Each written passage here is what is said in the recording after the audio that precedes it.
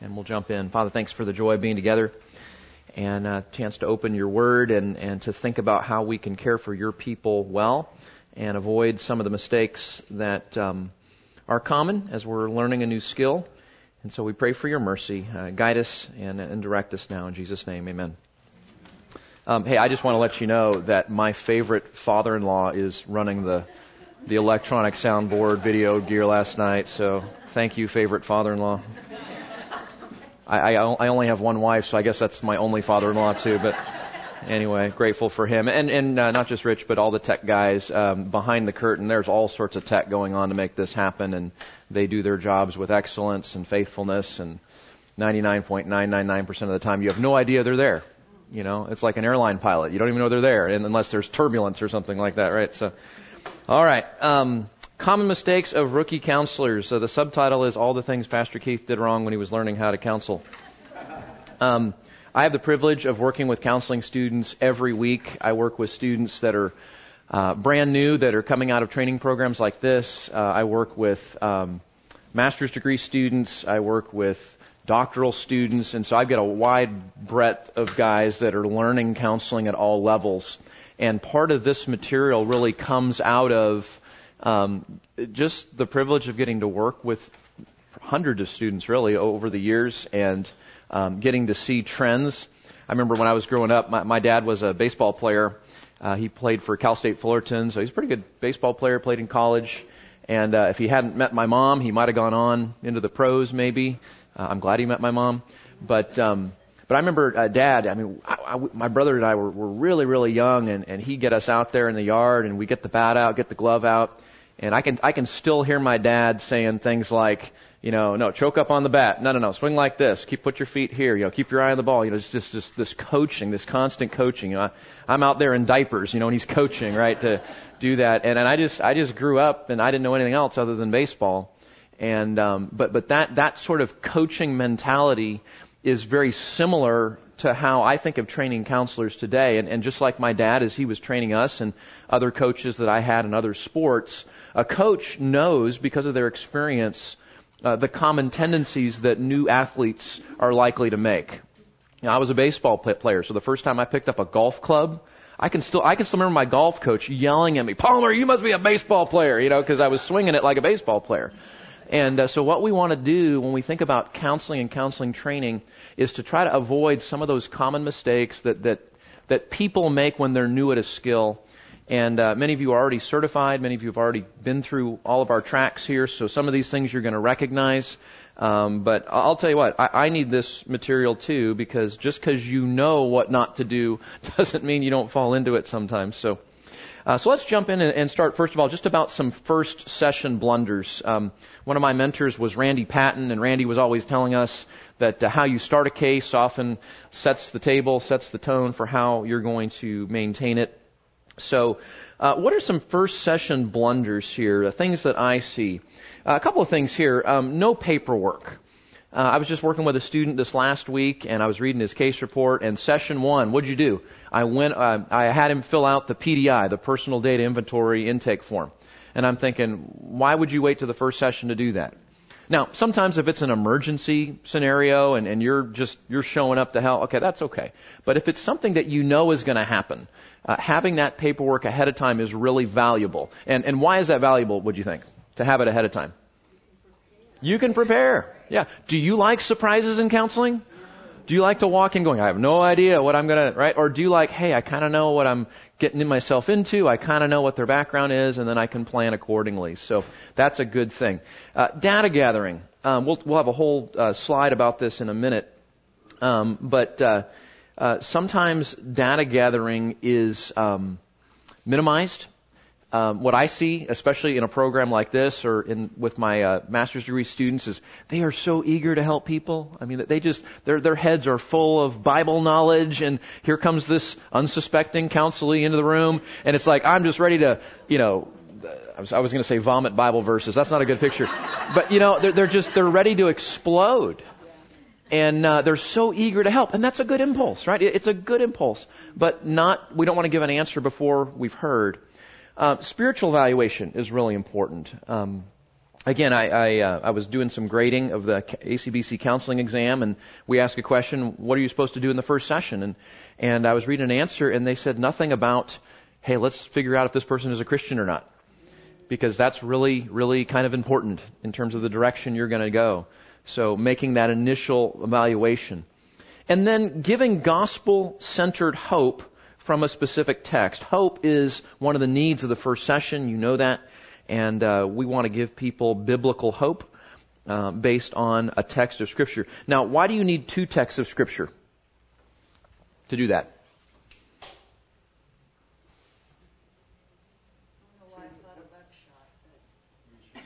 Buckshot, you just throw out the verses, see which one sticks, right? Yeah, yes, right. Yeah, variety, okay. You want to lead to false truths, like you want to keep in context. Okay, so maybe context, I like that. Okay, think about spiritual evaluation, okay? So, if I have a unbelieving counselee, I need to minister hope to them from a text that is uniquely evangelistic, right? Versus if I have a Christian counselee, I might choose a different text that's more applicable to their situation, but assumes that they're a Christian. So you need 2 texts. You need one for the potential believer, one for the potential unbeliever. And what you don't want to do is pick a text that's unique to Christians, and then you find out your counselee is probably not a Christian, and then you're like, I'm stuck. What am I going to do? Right? So you need a text for Christians, you need a text for non-Christians. That goes into our next point there, giving Christian-specific promises to an unbeliever. You can't do that. And this is where you have to be discerning in terms of where your counselee is. And then it's also good to get a verbal commitment to do the homework. You've seen that in the Randy Patton video. He explains homework, and then he says, can I count on you to do this homework completely and fully? Bring it back next time, we'll discuss it. Right? And it's funny. If you don't do that, and when they come back and haven't done their homework, well, now you have to have that conversation. It's a little more awkward.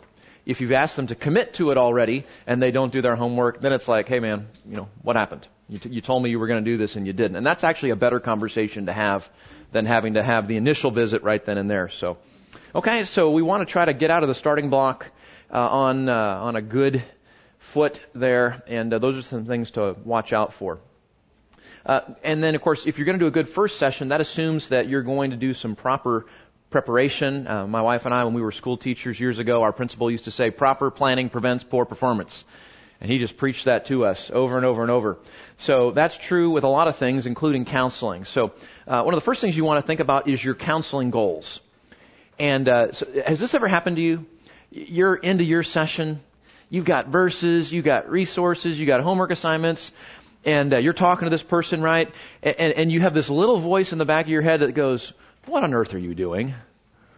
Like, what are you doing, right? Because you're so caught up in the details, you don't know where you're going, you don't know what you're doing to get there. You're saturated in the mechanics of counseling, and you forget what the destination of counseling is. You had that moment yet?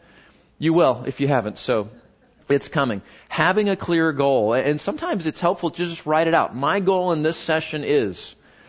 And then if you really want some accountability, tell your counselee, my goal for you in this session is, and then that way when you're getting off track, the counselor's like, I thought we were going over here, right?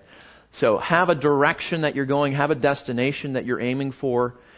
And one way that you're going to stay on track is to try to have homework and teaching that works in concert. What do you mean by that? Homework and teaching that works in concert. Homework does 2 things. It reinforces what you talked about in the previous session, and it prepares for the next session. You got it? So it reinforces what you did in the previous session. It prepares for what you're doing in the next session. So I'll give you an example.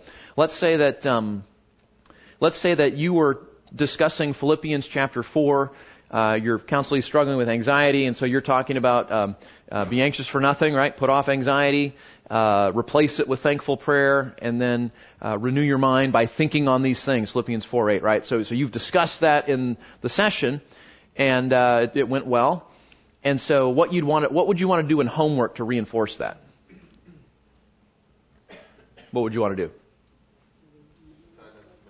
Yeah, maybe have them memorize it. Yeah, that's a good idea. Okay, maybe they're reading the broader section, just reading it to get some context. Maybe write prayers. Yeah, application is huge, right? So if it's saying, put off anxiety, replace it with thankful prayer, I would want to put something in the homework that said, when you're anxious, stop, confess it as sin, and right then and there, replace it with thankful prayer. Stop and pray to God specifically with thankfulness to Him for what's going on in the scenario. So you're facilitating. Homework is about facilitating sanctification. So be thinking, what can I do to do that? And where a lot of counselors fall short is, they're speaking of the buckshot. We're just sort of shotgunning the homework, and we're having them do good things, but there's not precision. There's not that rifle-like precision that says, I want you to read this, memorize this, apply this, because that's what's actually going to get you moving in the change process. So being really specific like that is important. So that would be one way to reinforce. Let's say you planned to move into Matthew chapter 6 in the next session with them. You're going to continue the discussion about anxiety in Matthew 6. So maybe a part of your homework would be read through Matthew chapter 6 at least 3 times the next week and write down what you learn, Jesus says, about worry and anxiety. And then that prepares them then for the discussion you're going to have in the section. And you see, those two things go together. One is reinforcing, one is preparing. So skilled counselors know how to let that homework do both. Okay? And again, experience is going to help you with that, but think about that, try to do that. Having a planned tentative agenda, having planned tentative homework. I was talking to a student this last week, and I looked at the homework, and normally this student does really well in homework. And I looked at the homework going, what happened? I mean, they just did not do good homework. And so I'm reading the case report, I'm talking to them on the phone, and they're like, oh yeah, something came up in the counseling session, and I had to divert, and we ended up talking about this other thing. And so the homework that I had planned, I couldn't give them because the session went a different direction. So I just came up with something and threw it down. And I said, that's not, usually your homework's really good, and that wasn't as good as, and he's like, I know. I said, why didn't you just, spend some time later that afternoon, come up with a good homework assignment, and email them or text them the homework assignment later that night? And he literally said, I can do that? I'm there's no chapter and verse that says you have to give them the homework in the session or you're a horrible counselor. So sometimes it's just going, you have the freedom to do that. Don't punt and throw out some, homework that's not going to be very good. If the homework takes a turn, then give yourself the time to study it and put a thoughtful homework assignment together and then send it to them that night. Just tell them, just say, hey, I need a few more minutes to figure this out. I'll send it to you tonight, and then remember to send them the material that night. But having planned agendas and homework is necessary. Studying scripture text and specific application. Most of my students are pretty well prepared when it comes to Scripture, right? They've been well trained. You've come here. You're going to a great program like the Masters University or somewhere like that, and students are doing well with studying Scripture text and teaching them. Where I see weakness consistently is in application. Okay, if you've got 15 minutes to open up the Word of God and share a passage to them, don't take all 15 minutes doing your little expository devotion. Don't do that. Spend 7.5 minutes explaining to them what the text says and interacting with them about it. Spend the other 7.5 minutes talking about application. Application, guys. Application is the glory of biblical counseling. If all you're doing is sharing biblical truth with them, as amazing as that is, they can get that from a podcast. They can get that from their pastor preaching on Sunday morning. They can get it from their Sunday school teacher. And I'm not saying there's anything wrong with that. That we're all fans of expositional teaching, right? The difference is you have an opportunity with an actual person who you've gotten to know really well, and because of that, you're able to help them apply that truth in very specific ways that is actually going to help them to change.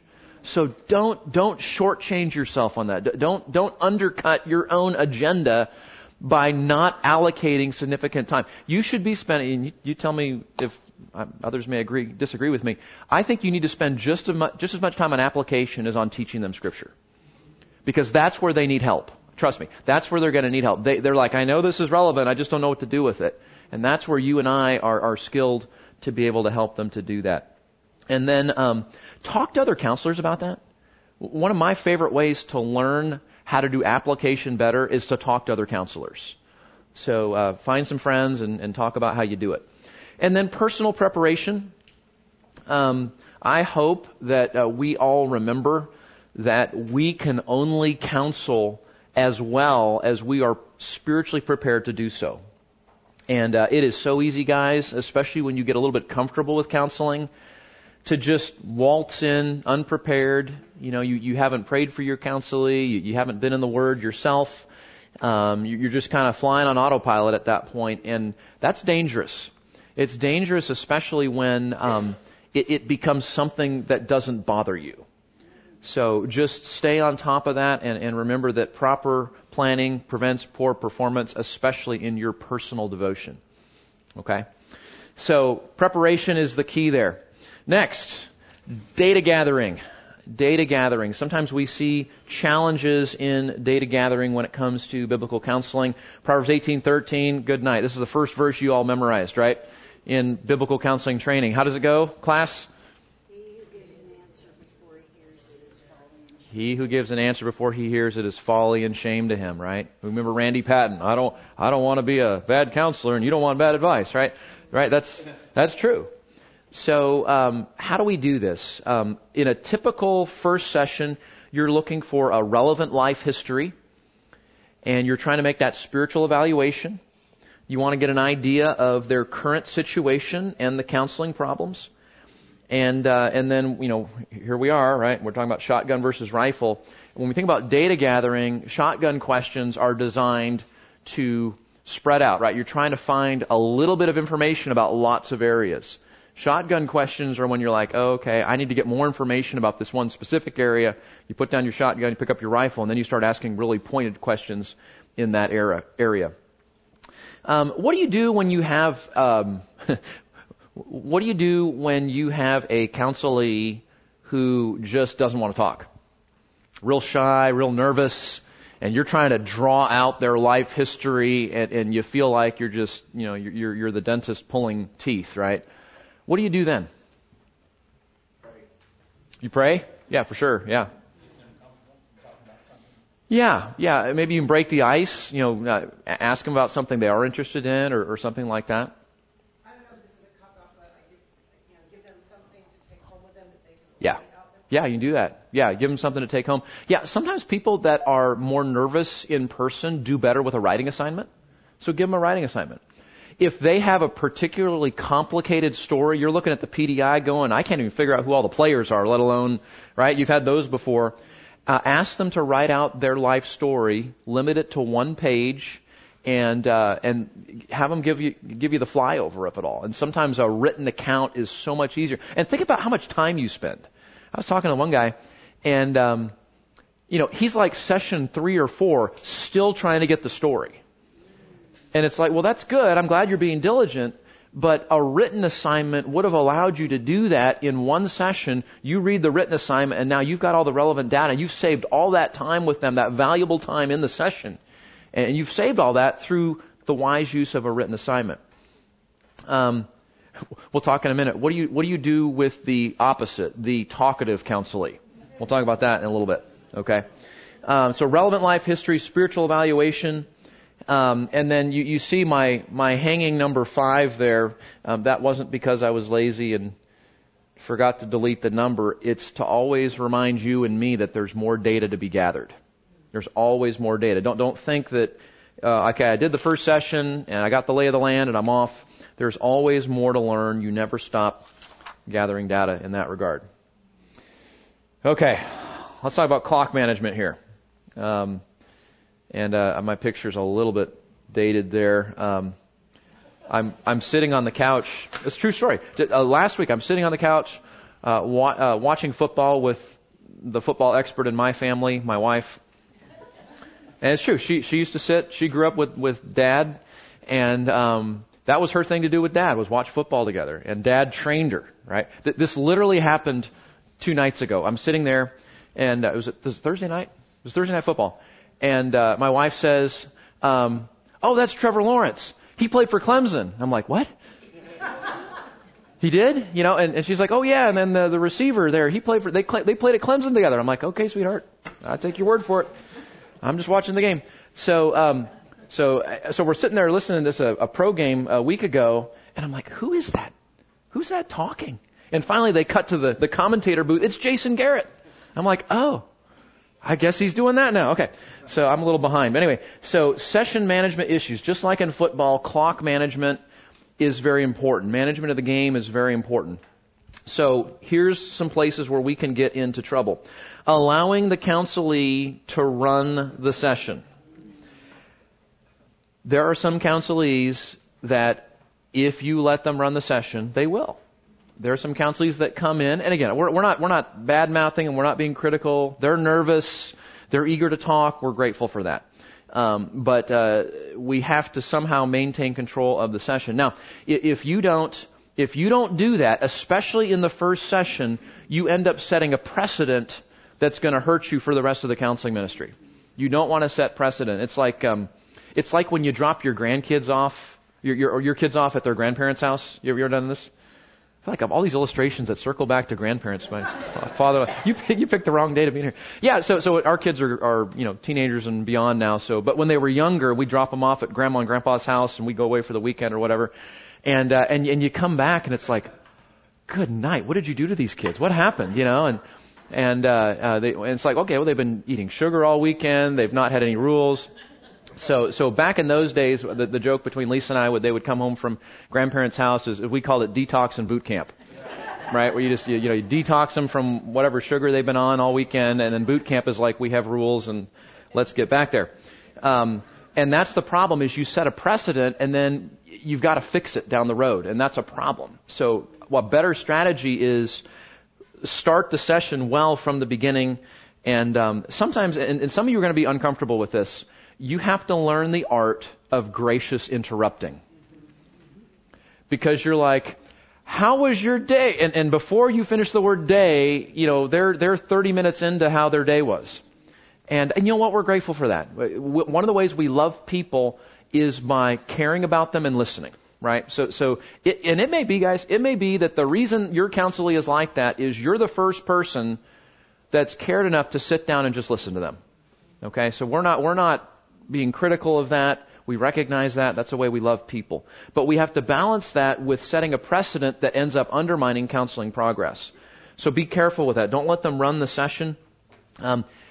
If you find that you have a particularly talkative counselee and you ask them how their day is, and that's going to be a 20-minute conversation, don't ask them how their day was. Don't do that. You can say things like, did you complete the homework? What did you have for breakfast this morning? You closed questions, right? You don't open-end the question, closed question. And sometimes you'll ask them a closed question and they'll take it as an open question and they'll tell you anyway. But anyway, so you can help yourself just by simply being careful what you ask and what you don't ask. And some people it's like, I'm dragging everything out. Other people it's like, no, stop. I don't need more information about all that. Clock management. One thing I do to try to stay on the clock is when I'm setting my agenda, and I've got my agenda notes in front of me. I do it on my iPad now, but however you do it, just write in the margin 5 minutes, 10 minutes, 15 minutes, and then that way as you're going through your notes in counseling, and then what you need is I'll use my phone as an example. On my desk, I have a little clock, and it sits right here. Why do you think it's there? Because I'm doing my counseling, and then I can do this. I can look, and then that way I'm watching the clock, I'm looking at my notes, and then I'm managing accordingly, and I'm adjusting the pace of things based on that. So help yourself with that. In our counseling rooms in the church next door, we have a clock right on the back wall behind the counselees, and that's on purpose, so that it's very easy for you and I as the counselor to look and see, okay, I got to speed things up here. So do that. Help yourself. Put the time in notes. Have a desk clock. Try to stay on point there. One of the major things I see that beginning counseling students do is they try to do too much in one session. They've gone to the CBCD conference. They've taken track 1, track 2, track 3, track 3 again. And we're grateful for that, right? And they've read books and they've passed exams. And again, they've got a head full of biblical truth. And they're like, okay, the PDI says anxiety. We're going to cover these 19 verses today on what the Bible says about worry and fear and anxiety today. And they do. And I'm looking at their agenda going, they have 19 verses. I can't read 19 verses in one session, let alone to do that. So my rule of thumb, especially when you're beginning counseling, is pick one text. Pick one text. Explain it in its context. Give some background. Have your counselee read it. Draw out those truths. Explain differences. Explain parts of the verse that might be difficult to understand. Pull out the principles. And then, like I said, use the rest of your time helping them to apply what they're reading and what you've just talked about to their unique situation. And trust me, you're not going to be able to do more than one verse if you're doing that right. Maybe 2 verses if they're particularly short verses. So help yourself by doing that. And so here's what happens. And actually, those of us that preach and teach, there's a tendency to do this too, is you have this little bit of fear that says, I'm going to run out of material and I'm going to have more time. Well, if you know our church, we have the opposite problem here most of the time when it comes to my Sunday school class or things like that. But so yeah, don't have that fear. Just pick the best text for your situation, prepare it, have an outline, and then teach it and draw in application. And one of the phrases I tell my students is just learn to ride the brake in counseling. Ride the brake, meaning don't go too fast. Don't try to blow through things. Your goal is to minister the Word, not be a theological Pez dispenser that fires Bible verses out on people. Okay? That's true. A lot of counselors do that. Next thing, moving on too soon. I was just meeting with a student 2 days ago, a brand new student, one of my master's degree students, and he's done a few sessions, and I'm sort of new as his supervisor. There's some reasons for that. So I'm reading over his case history, and I'm like, he talked about anxiety, he talked about fear, he talked about roles, he talked about this, that. And in the last handful of sessions, he's covered 6 topics. So I asked him, I said, what topics have you, successfully covered in your counseling ministry? Because this is really my first meeting with him. And he's like, oh, wow, I've covered a lot. And he starts listing all these things. And I said, so are you telling me that, anxiety was one of them. So are you telling me that your counselee who was struggling with anxiety, because of your ministry of the Word to him, God's grace working through that he is regularly walking in thankful prayer and contentedness, and he's turning away from his anxiety? That's the regular pattern. Dead silence on the phone. And he's like, well, no. And I said, so what do you mean you've covered the topic? And what I came to understand was when I used the, cover the topic, to him that meant we discussed it with a Bible verse. See, he was thinking of counseling like a Sunday school class, right? We talked about a text related to that topic, and then we moved on to another text related to another topic.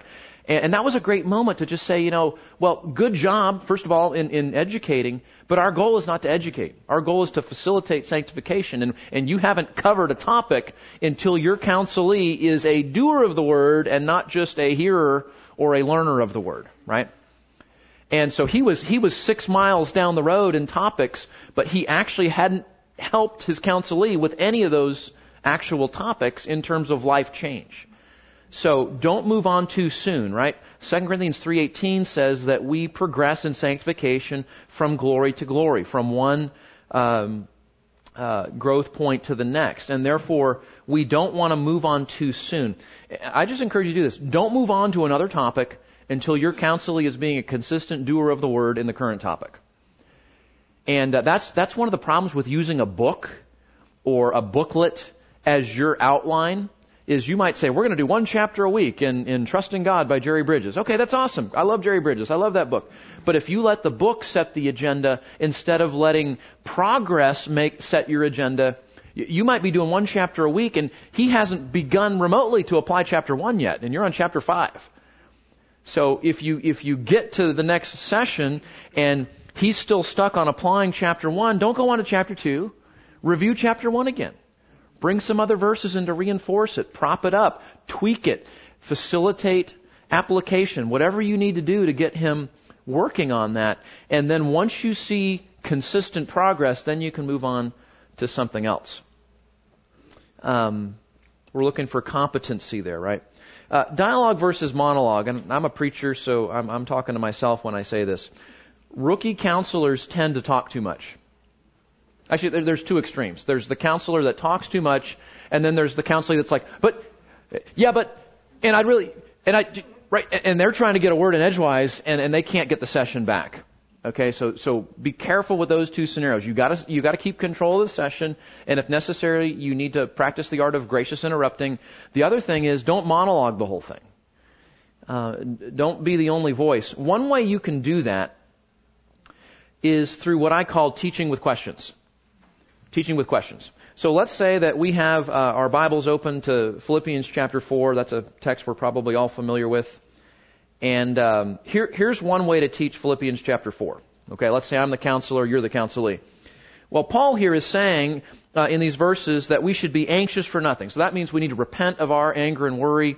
Be anxious for nothing. So no worry is allowed. Every occasion of anxiety is an occasion for repentance. We need to just put that off, get rid of it. And it says here, instead we should pray about everything with supplication, giving thanksgiving. So we need to replace our anxiety with thankful prayer. So next time, that's one way to do teaching. Okay? I would suggest to you that's not the most effective way, although there's nothing wrong with that. Here's the way that I teach in counseling. Let's look here at Philippians chapter 4, verse 6. Why don't you read that? Let the counselee read it, right? Be anxious for nothing. And then I'll say, what do you think he means, be anxious for nothing? And then do the thing, where no counselor has gone before. Be quiet.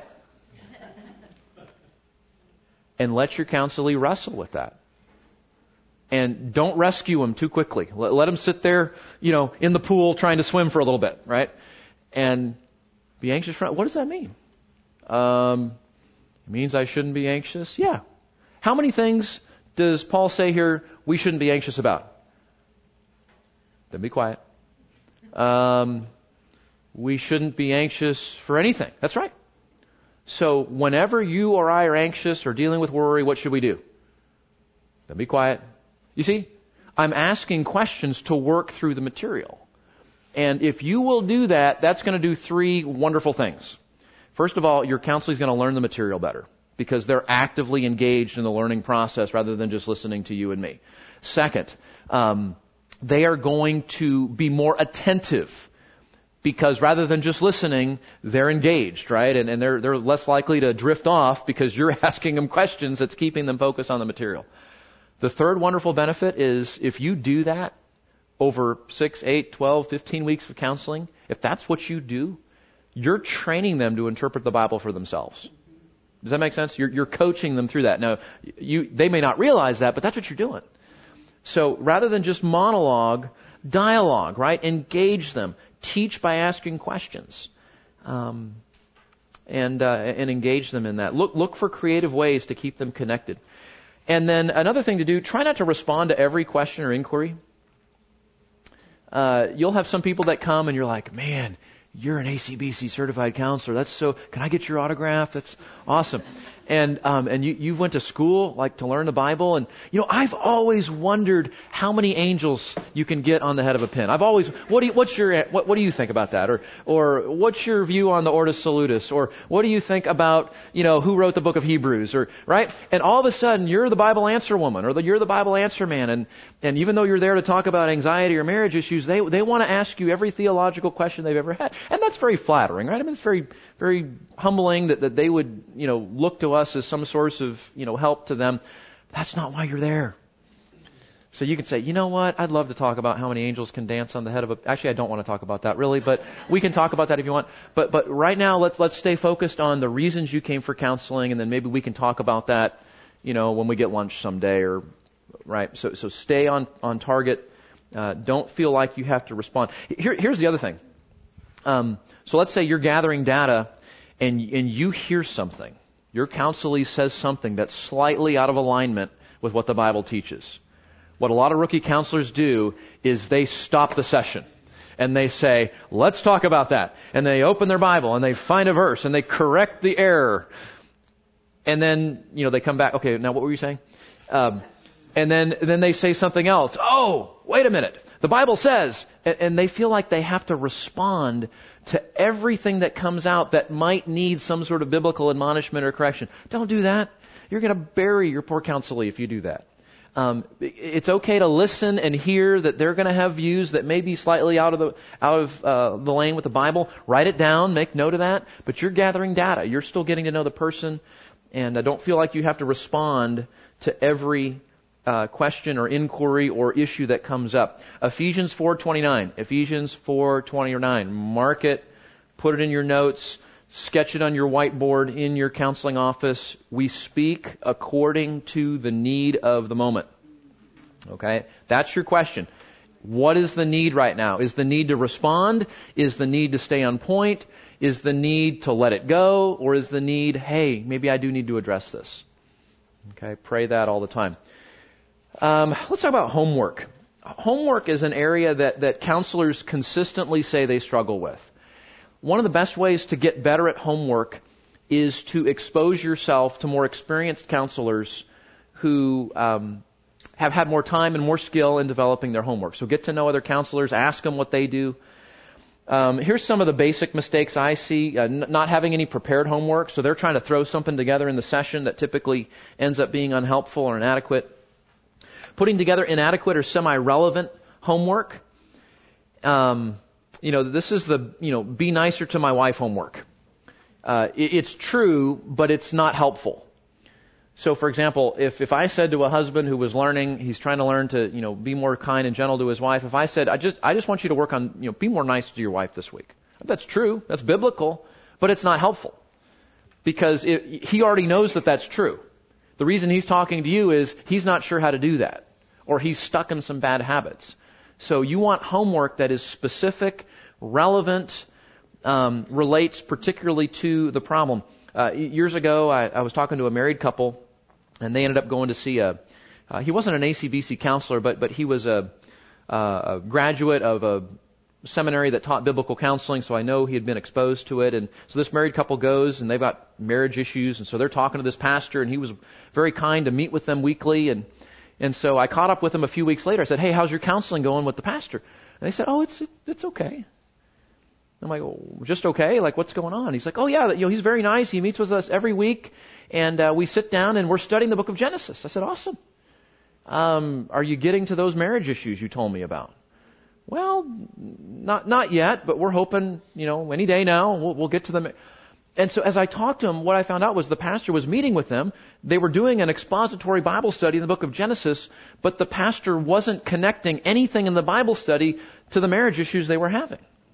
And I thought, well, what he was doing was good and biblical, but it wasn't adequate. It wasn't helpful in terms of matching that. And that's what we do in homework, is we give people things to do that are biblical, but they're only semi-relevant. Again, here's our shotgun and rifle. You want your homework to be rifle-like, laser-like, even in precision. So, for example, if you're giving them spiritual disciplines to do, like Bible reading and prayer time and memorization, that's great. But target areas that are going to be helpful in the counseling. Don't just memorize any verse. Memorize a verse that's going to help them in the area of struggle. Don't just read anywhere in the Bible. Have them reading places in the Bible that are going to be relevant for what they're dealing with. And then in application especially, rather than say, just be nicer to your wife, say, this week, based on Ephesians 4:32, I want you to strive to speak with language that is kind and tender-hearted. And if you need to script it out, do that first. Because a guy will be like, okay.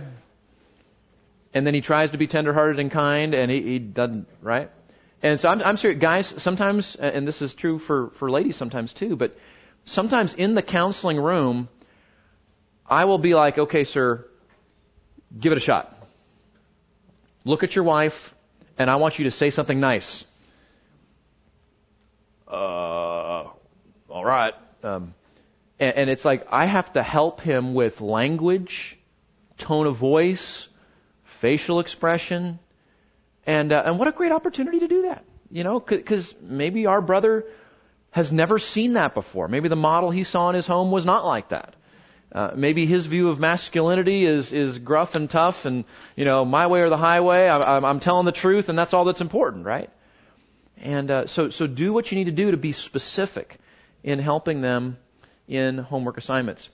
Doing assignments, right? Make sure that we're getting them doing the Word and not just hearing.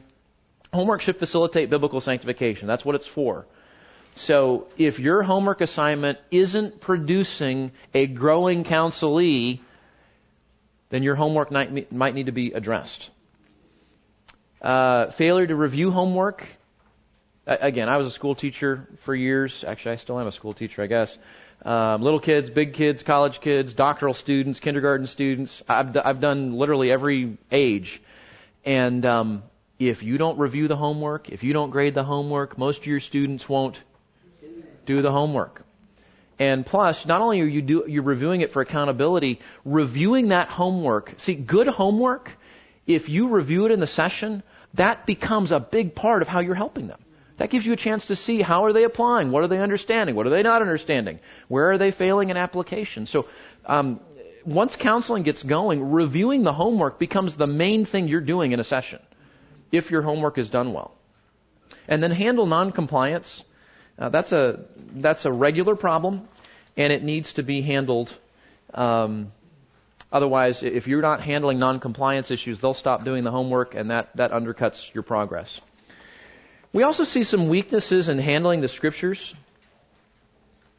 I hope that this goes without saying, but biblical counselors use the Bible. And I've had sessions where, you know, we're saying lots of biblical things, we're not using the Bible. So remember, you are not the authority, God is the authority. And by ministering the Word of God, even if what you're saying is biblically true, by ministering the Word of God, you're emphasizing that this is not between you and the counselee, this is between them and the Lord. Now, one of the things I tell my students is let the Scriptures do the heavy lifting in counseling. So let's say you got somebody and they are resistant to counsel. So here's what I want to do, and this is how I picture it. I want to bring the Word of God to bear on their topic.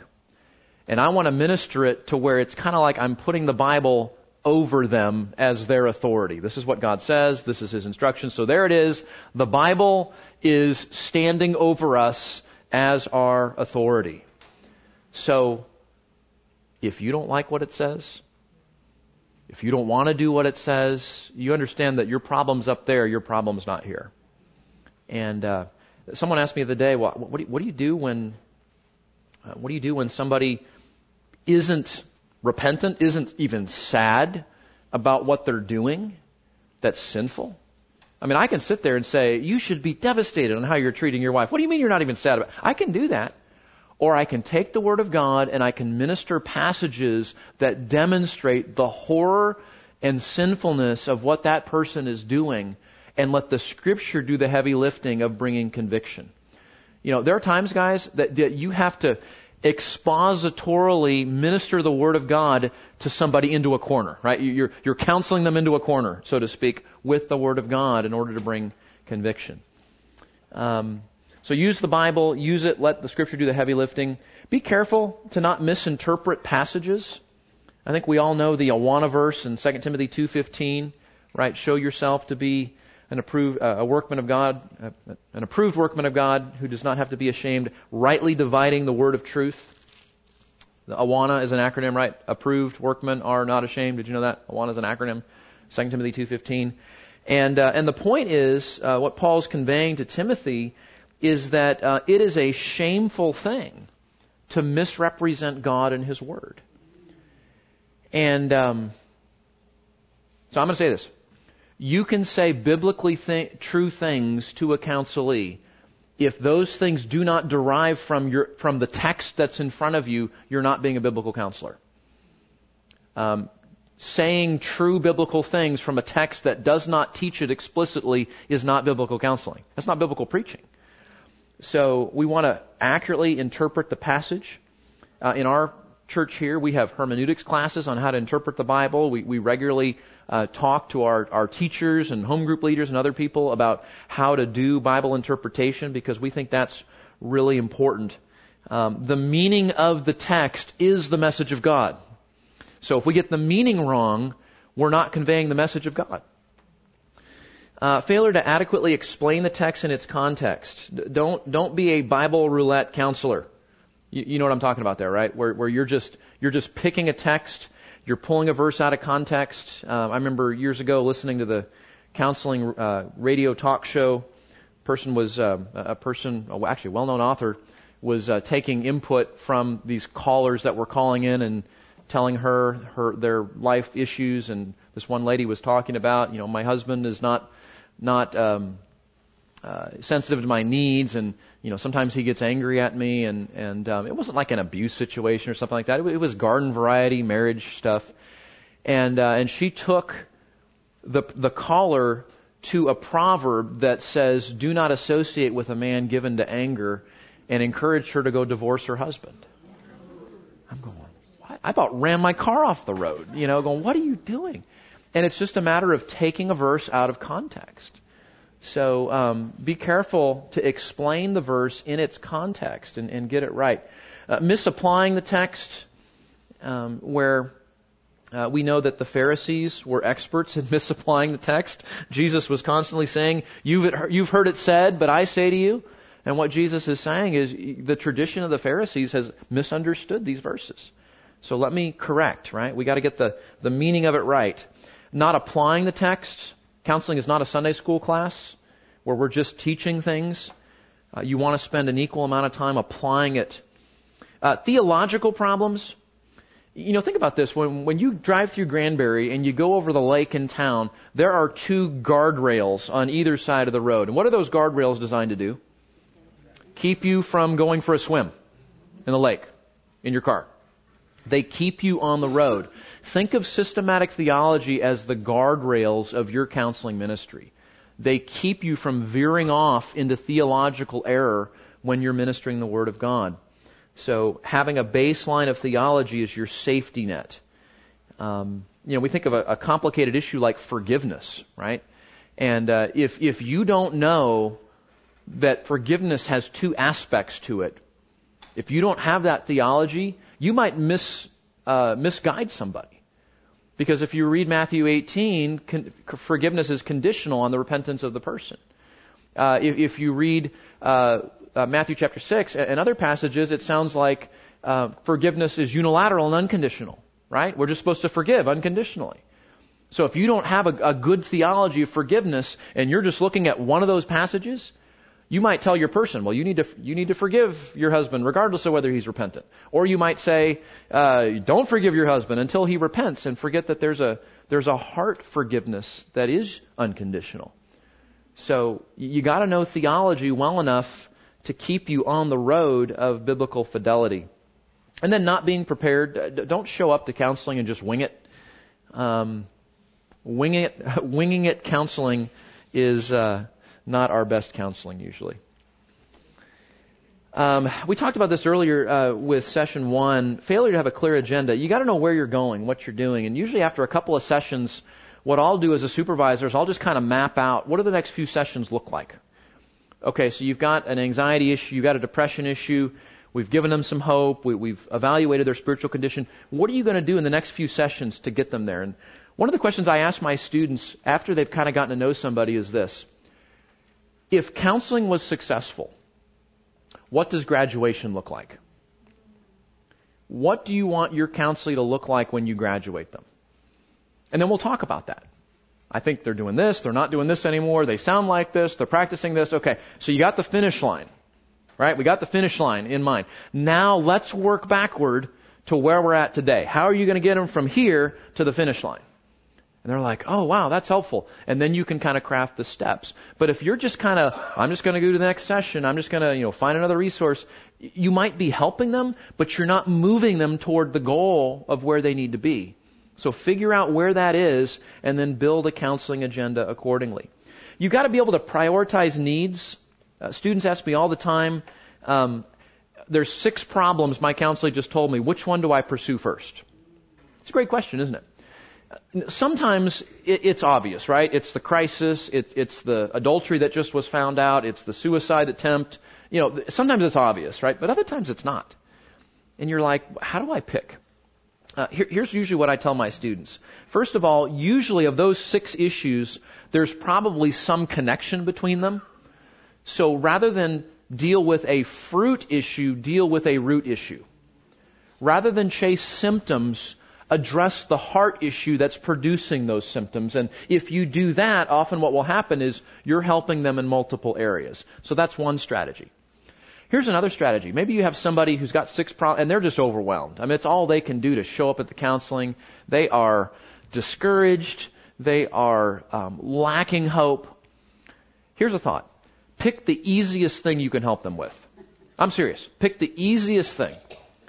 And with God's grace and help, show them that there is help in the Bible for them. What's going to happen? You help them with that simple issue, they go, oh wow, this really works. Right? God really is true to His Word. And now that brings hope, that brings encouragement. It creates what I call counseling momentum. And counseling momentum, it is just like a football game. It is just like a baseball game. The momentum in baseball versus the momentum in football are very different dynamics, aren't they? But you and I know when a team gets some momentum, really great things happen. And the other team struggles to keep up until the momentum shifts. That's true in counseling as well. There's a counseling momentum of optimism, of hope, of getting in a good routine. So that's what we're trying to do there in prioritizing needs. Having a clear plan to address problems. Again, that's where we want to go. How are we going to get there? And one of the things I love to do with my students is just strategize. How are we going to move the ball down the field? How are we going to get the next few yards moving toward the end zone of help there?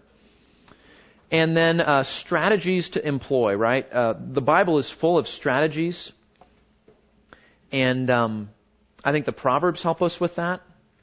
So we can see ways to do that. One of the things I love about the Proverbs is it's real creative.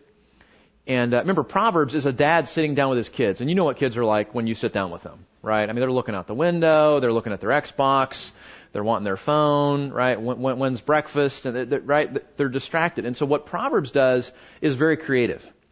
You remember when Solomon says, hey, son, look out the window. Okay, Dad. And he looks out the window. You see that young man standing by the street corner there? Yeah, Dad. You know why he's standing there? No, Dad. He's standing there, son, because that's where the prostitutes hang out. What's that, Dad? They have a conversation. Lady shows up. She's dressed as a harlot, cunning in nature, right? And now this boy is like, he's not thinking about his Xbox. He's like, whoa, this is heavy, right? This is right, and that's what he's doing. Solomon is demonstrating how to engage people creatively so that they pay attention to things that they need to be paying attention to. So learn from the Proverbs. Learn from what the prophets are very creative. The apostles, Jesus was very creative in how he approached people and the questions that he asked. Vessel problems. 2 Timothy chapter 2, if you're still open there from the Awana verse, a few verses down in 2 Timothy chapter 2, Paul writes this to Timothy. 2 Timothy chapter 2, verse 20. Now in a large house there are not only gold and silver vessels, but also vessels of wood and of earthenware, some to honor and some to dishonor. Verse 21. Therefore, if anyone cleanses himself from these things, he will be a vessel for honor, sanctified, useful to the master, prepared for every good work. Now, we know that God chooses to use us even in spite of us. We know that, right? God doesn't have to use us. We are imperfect people, very imperfect people, and yet God condescends in His grace and kindness to use us and even redeem our efforts to accomplish gospel purposes, and we're thankful for that. Even though that's true, this passage says that we ought to care about being a sanctified vessel. Because God here says a sanctified vessel is the vessel that He uses. So, vessel problems, what's that? How how are you doing in your spiritual life as the counselor? Just ask yourself that question. Are you staying close to the Lord in your walk with Him? Are you striving to fight sin in your own life? Are you memorizing Scripture? Are you reading Scripture? Are you doing similar homework in your life that you and I are giving to other people?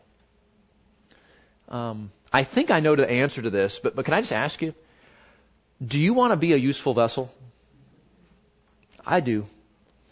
And Scripture here reminds us that just doesn't happen. That happens when we are proactive in our walk with God. So we have to think about our spiritual life. Paul tells Timothy back in the first letter, pay close attention to yourself and to what you teach. It means we prayerfully prepare. It means that we exemplify Christ-like character in the counseling room. Look back at the text there. Verse 23. Avoid foolish and ignorant speculations. Verse 24. The Lord's bondservant must not be quarrelsome, but kind to all, able to teach, patient when wronged, with gentleness correcting those who are in opposition. That's really hard sometimes. It's really hard. And yet, one of the ways we care for people is by modeling for them in the counseling room Christ-like character. Godly speech, godly reactions. We keep up with our own ongoing education and growth. We grow as a sanctified vessel by coming to track 3 year after year after year. Or doing other ongoing education. Here's a question to ask your spouse. Ask a trainee that's sitting in your room. How do you come across in counseling? Do you know how you come across in counseling? Because one way that we grow is by being real self-aware of what we're doing, how we're relating, how we're caring in that. Last thing, guys, keep the main thing the main thing.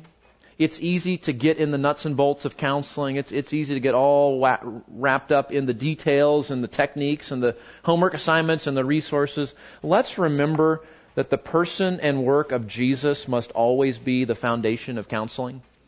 We have to connect everything back to His work. And one way we do that is we're sure to balance gospel indicatives with gospel imperatives. And what I mean by that is simply this. If I'm asking a husband to love his wife as Christ loved the church, or if I'm asking a wife to strive to not provoke her children to anger and how she relates to them, I'm saying even though those things are true, that they need to be leaning on the person and work of Christ who lived and died and rose again and who has empowered them to walk in newness of life. And so how they relate to their spouse, how they relate to their kids is a function of walking a manner worthy of that calling with which they've been called and to lean on Christ's work there. Like Paul tells the Philippians, work out your sanctification with fear and trembling, right? But what? It's God who is at work in you, both to will and to work for His good pleasure. All right, guys. Let me pray for us. Thanks for your attention. Father, we're grateful in your love and kindness that you employ us in your service. We know that we are far from perfect counselors. We have lots of things we can learn and grow in. And like any skill, Father, we want to get better. I pray that these brief reminders will help us to grow, to sharpen our skills, and to be mindful even of our own hearts that we can only care for people as well as we are walking with you faithfully each day. And so we pray, Lord, that we would be those that walk humbly with our God, and that we are feeding our own souls before we seek to feed others, and that we are applying the things in our own lives that we strive to teach others. But we thank you for that privilege and pray that you would grow us. We want to care for your people well, and so we pray for your mercy in that. In Christ's name we pray. Amen.